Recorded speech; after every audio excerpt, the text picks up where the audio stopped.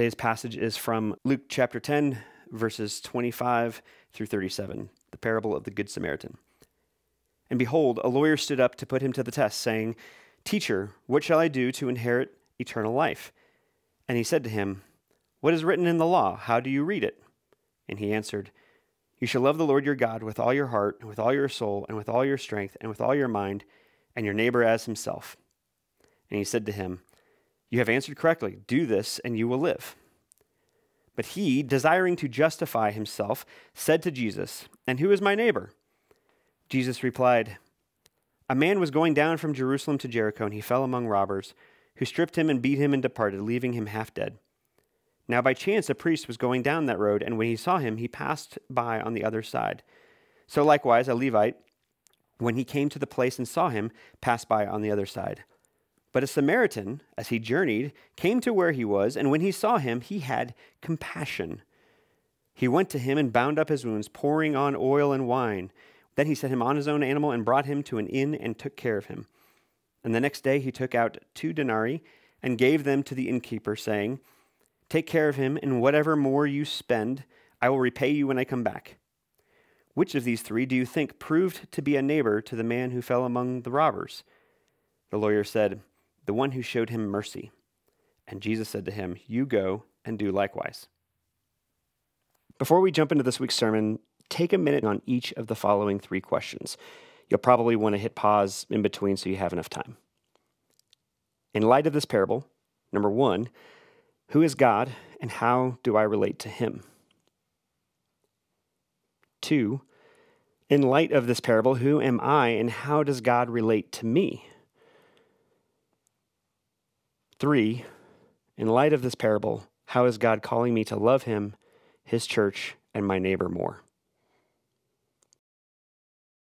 After listening to this week's sermon, go back and spend a few minutes reflecting on how your answers may have changed or not. You may be surprised by the difference that Jesus makes. This week's parable of the Good Samaritan is easily the most well-known. Hospitals are named after it, and news reports are almost wholly incapable of using any label other than Good Samaritan when referring to a stranger who helps someone in need.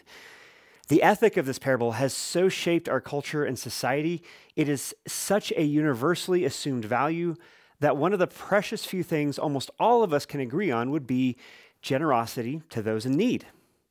Marketing campaigns and commercials wouldn't leverage sentiments like paying it forward or random acts of kindness if the Good Samaritan didn't effectively resonate with the vast majority of their audience on a cultural level, us. In fact, and with no small degree of irony, the universality of the parable of the Good Samaritan being taken for granted makes it incredibly ripe and important for us because we can easily miss both the moral of the story and the gospel in this story. First, let's talk about the moral of the story, and here's the bottom line up front. Jesus is making it unavoidably clear that our personal, material, and spiritual love for our fellow man is an essential divine commandment limited only by available resources and another's need. Period. Let me say that again. Jesus is making it vividly clear that our personal, material, and spiritual care for our fellow man is an essential divine commandment limited only by available resources and another's need, period.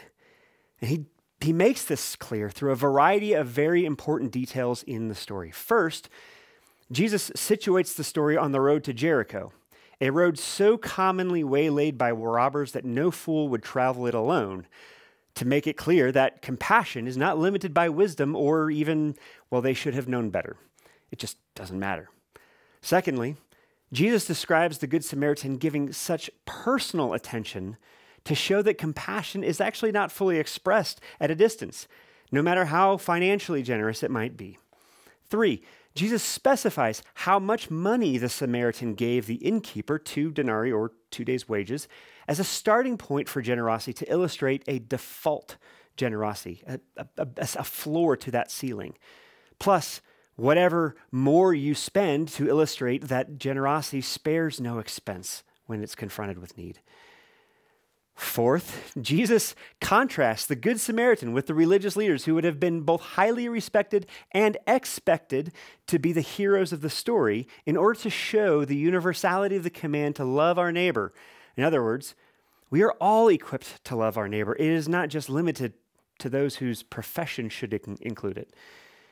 Five, and perhaps most importantly, the Good Samaritan was an avowed enemy of Israel. Samaritans were someone that every Jew would have agreed betrayed God by worshiping idols and betrayed their brethren by siding with various oppressors throughout history. It's the ancient Near Eastern equivalent of an IRA member stopping to aid a British Protestant dock worker in Northern Ireland during the early 90s, or a runaway slave saving the life of a Confederate soldier during the Civil War. It was so radical and offensive to imagine a Samaritan being the hero of the story that when Jesus asked the lawyer, who proved to be a neighbor to the man who fell among robbers, the lawyer couldn't even bring himself to say the word Samaritan. Instead, he answered, the one that showed mercy. And man, did you catch actually how Jesus did his own original Jesus juke with that subtle twist to the lawyer's original question? Instead of answering the question, who is my neighbor, he subversively chose to answer it as if the question was, whose neighbor am I? I know that sounds like a difference without a distinction without a difference, but there's a reason why he did that. Quite simply, it pulls in the second half of the commandment to love your neighbor as yourself to be part of the definition of neighbor in the first place. In reframing the question, Jesus is calling out that you wouldn't want anyone to exclude you from this command. Thus, you cannot exclude anyone from the scope of the love that it calls you to. In other words, we are not, in fact, loving as we would want to be loved if we are limiting the scope of who our neighbor is. Thus, we must see ourselves as a neighbor to all people, period. That is the moral of the story. So where's the gospel in this story? Well, the key to the whole thing, the answer to that question is in the context of this passage. Remember the lawyer who Jesus was talking with? It says he sought to justify himself. What does that mean? It means to defend yourself as righteous already, not needing to change. He was trying to wiggle out of that requirement to love your neighbor, much like my 4-year-old son does when he constantly asks why after I've asked him to do something. But even before that, it says his original question was, what must I do to inherit eternal life? Now, did you catch the contradiction in that question? It's almost so obvious it's actually pretty easy to miss. An inheritance is something that you receive on the basis of your relationship with the one who bequeaths it to you. There's nothing to do, nothing to earn. And yet this lawyer is asking, what must I do to be counted among the inheritors? So why the glaring contradiction? Bluntly, because the lawyer saw himself as already doing enough to be saved. Having checked all the boxes of God's commandments, he thought he was spiritually rich and was righteous already. He has had righteousness enough already. He was trying to trap Jesus into publicly confirming his own authority over and above Jesus's. So in telling this parable, Jesus was actually holding up a mirror that turned his attempted coup back on himself and exposed two huge problems. First, this lawyer committed one of the most epic self-owns in the history of the world. Jesus delivered a rabbinical sucker punch that effectively communicated, without having to quote Ygritte from Game of Thrones, "You know nothing, Jon Snow."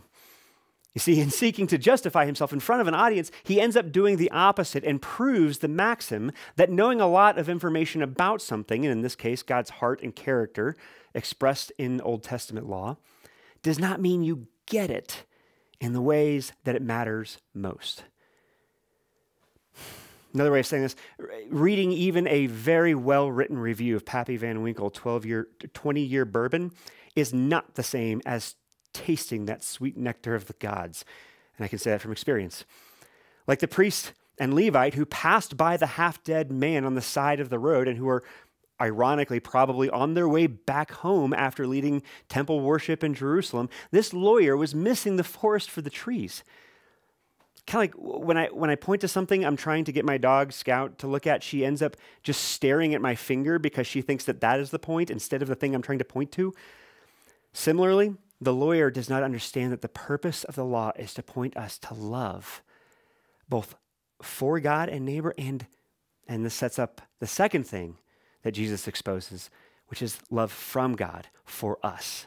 And this second thing that Jesus exposes is more important by far. Because not only did the lawyer misunderstand the ethical purpose of God's law, by lowering its bar and limiting its scope, he also completely misses the gospel purpose of God's law. Jesus is using this parable to show how there is actually no human way to meet the minimum floor of these two greatest commandments. Never mind the aspirational ceiling of love that they're pointing to. It's an impossible standard.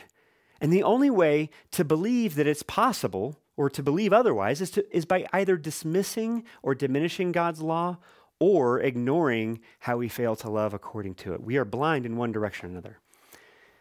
So you see, Jesus was hoping to accomplish what I hope I have carried throughout the sermon so far, to tease out all the implications, provoke our imaginations, and to show how our starting point in conversations about love and service to others is the root of the problem. Our starting point, like the lawyers, is that we actually put ourselves in the shoes of the Good Samaritan, the proverbial hero in the story. When we do, we then compare our record to his example and to see how we measure up. Am I being a good Samaritan? Do I love in this way and to this degree? Am I this sacrificially generous? We're trying to justify ourselves in that. And in focusing there, we miss how the two greatest commandments are actually two sides of the same coin. That we cannot love as the Good Samaritan did until we first see ourselves as the broken, destitute, bankrupt, half-dead dude lying in a pool of his own blood on the side of the road. Yes, Jesus is actually answering the question of how or whether we love our neighbor as we ought to, but he does so by rejecting its premise for a different one. That we can't love God or neighbor well unless we first are profoundly affected and transformed by God's love for us. Now, I know this passage doesn't really say that as explicitly as I just did, but this point absolutely saturates the context of the passages that are bookending this parable. Right? Immediately before this, Jesus sends 72 of his disciples, 2 by 2, to towns throughout the region to proclaim the coming kingdom. When they get back, they are like literally ecstatic and in awe of all the demons they had cast out and the good that they had done in Jesus' name. And that's great, right? So how does Jesus respond? He says, essentially, I'm paraphrasing here, hey guys, that's all well and good, but don't put the cart before the horse. Don't rejoice over being able to perform miracles. Instead, rejoice over the far greater miracle that you, who are dead in your sin, will inherit eternal life. Then, right after the parable, jumping to the end, Luke contrasts the heart motivations of two sisters as they hosted Jesus in their home. Martha, who, much like the lawyer prompting this parable, is anxious and busy doing all the right and hospitable things, that she misses the point of hospitality that her sister, Mary, just gets, which is this, to simply be with and enjoy God's love in God's presence. It's not that hospitality is bad. Definitely don't hear me say that. You know me better than that. It's that when we think we can do anything to inherit eternal life or be saved or earn God's love or however one phrases it, we will be troubled and anxious to justify ourselves more than loving God or neighbor. Now, as a side note, by the way, this is why corporate worship on Sunday mornings is so important. It is a unique refueling through communion with God and one another that empowers our love for God and neighbor throughout the week. Too many American Christians have a view of Sunday worship that is either anemic, in that it is optional or interchangeable with whatever floats our boat, or consumeristic, in that it is for you and for your being fed, that it is only sustainable. That idea is only sustainable if we have so lowered the bar for loving our neighbor that something other than responding to God's word through God's worship among God's people could possibly suffice. But it's another sermon for another time. Here's where I want to leave you this morning. In sum, the proverbial moral of the story is that we are called to love God and neighbor with everything we have without qualification. And when we see how short we fall of that standard, we will begin to see ourselves as the one lying half dead on the side of the road and unable to justify ourselves. The gospel in this story is that Jesus, not us, Jesus is the Good Samaritan who saves us from our inability to love as the law demands by fulfilling the law through love for us. He didn't just sacrifice his time and a few denarii for our good. He sacrificed himself and hung half dead on a cross on the side of a hill and became our justification, our moral record that we could never accomplish on our own. To the degree that we are affected by that love, we will love the Lord our God with all our heart and with all our soul and with all our strength and with all our mind. And to the degree that we are affected by that love, we will love our neighbor as ourselves. Rejoice in that love, and you won't be able to help but be affected by it.